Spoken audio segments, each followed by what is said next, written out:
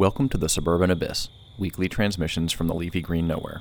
Music, pop culture, pandemic life, yard work, remote work, and the eternal quest for discount groceries.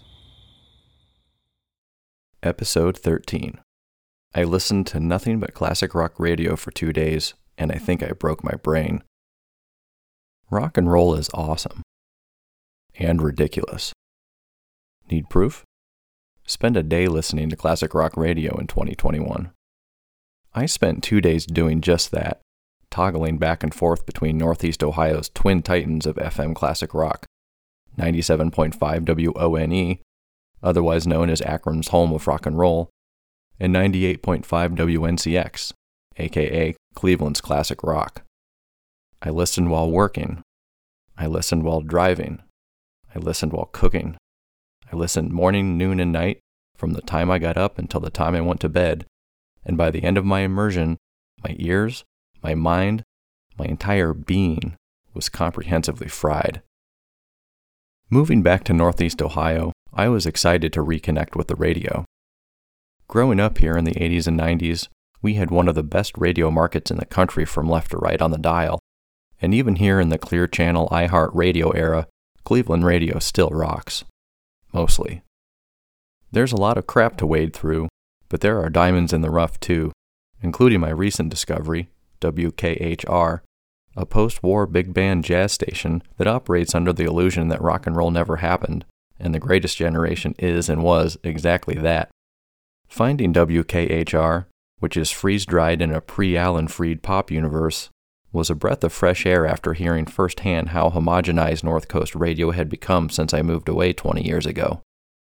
Having caught the last gasp of its golden age in the late 90s, when stations like WMMS, which helped break Bowie and Rush in the States and played a big part in Springsteen's rise outside of Jersey, still had distinctive personalities, I was hoping at least a sliver of that rogue radio spirit remained, especially after 10 years of freeform bliss by way of Radio Boise.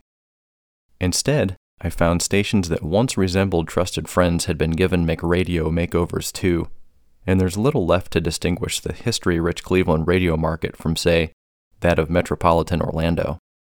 You can still trust these stations to play the music you know and love, but listening to commercial radio in the age of algorithms requires a conscious acceptance of the formula, a concession to an AI-generated, monochromatic experience that favors mind-numbing repetition over mind expansion.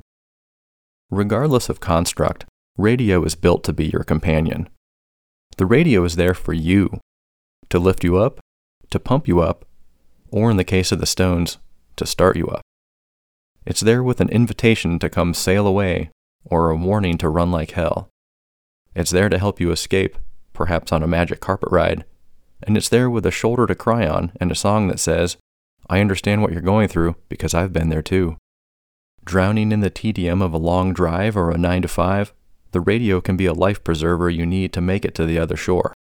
It is so important to the human experience that there are multiple songs about the joy and power of the radio, and when those songs get played on the radio, they sound amazing on the radio. I doubt there will ever be a song that romanticizes listening to Spotify, and even if there were, there's no way it would hold a candle to the spirit of radio. More than any other format, classic rock radio plays to the comfort of the familiar and our tendency, especially as we hit middle age, to wax nostalgic for the glory days that pass us by. The term classic rock has always been nebulous, and as the decades of music history pile up, its boundaries have greatly expanded to include everyone from Grateful Dead to Green Day, Pink Floyd to Pearl Jam, and Styx to Soundgarden. As a 43-year-old white male, I'm the target demographic for this seemingly hodgepodge throwback soundtrack, one that's programmed using highly refined analytics to make me stay put, even as I suffer through the commercials to get the let out once again. At least, that's what they want me to do. But even before I embarked on my 2-day immersion, the close proximity of WONE and WNCX on the dial, one at 97.5, one at 98.5, made it too easy to switch stations whenever an onslaught of ads overtook my eardrums. So what made me do this anyway? Mainly curiosity.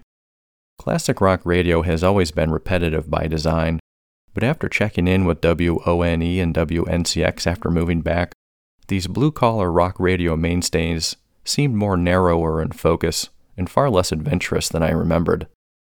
I selected 2 non-consecutive days, a Thursday and a Sunday, to include both weekday and weekend programming in my small data set. I started each day on 97.5, switching to 98.5 at the first commercial break and staying there until the next break took me back to 97.5, and so on throughout the day and evening. If both stations were playing commercials at the same time, which was often, I'd stay put wherever I was until the music started back up. For the sake of the full experience, I stuck it out through all the DJ banter, all the goofy filler material, and all the songs and artists I can't stand. Mercifully, there were no Billy Joel run-ins, and by the end of the 2 days, I had cataloged, with help from my daughter Magnolia whenever I was driving, more than 150 songs. Several songs, including Eric Clapton's Cocaine, Robert Palmer's Bad Case of Loving You, and George Thorogood's Wretchedly Bad Bad to the Bone, I heard twice.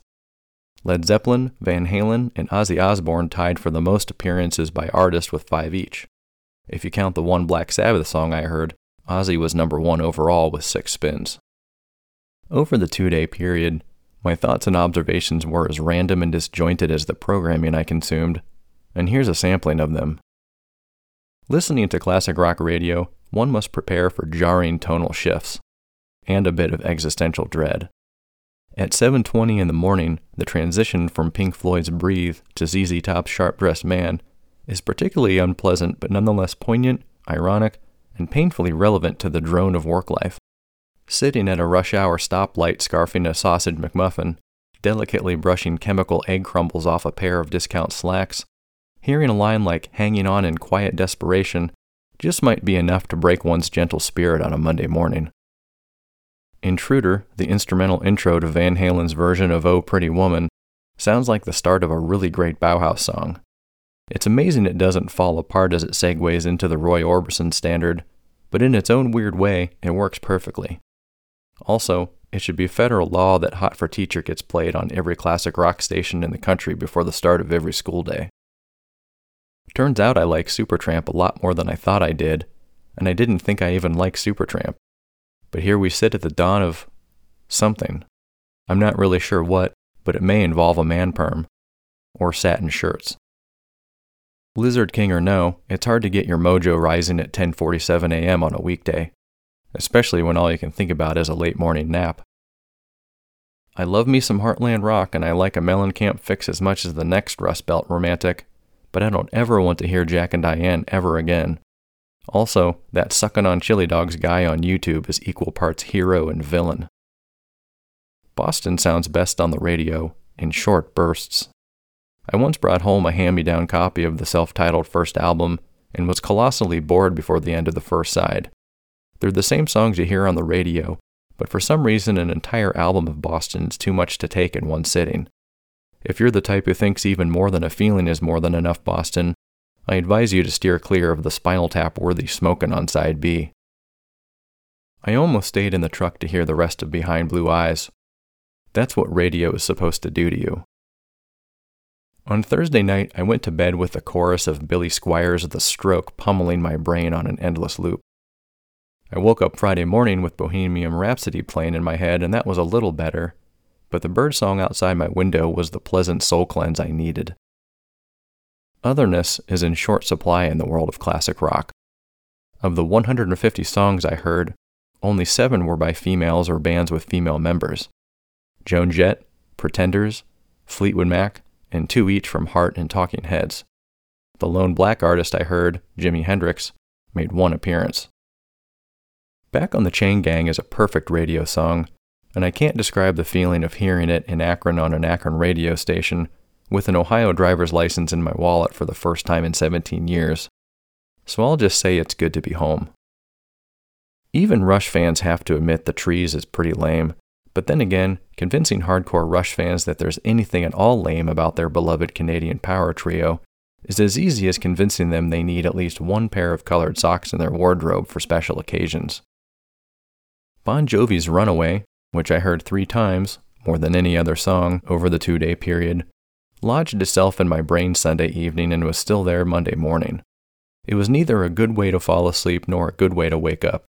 Shout out to the birds outside my window for another sonic redirect.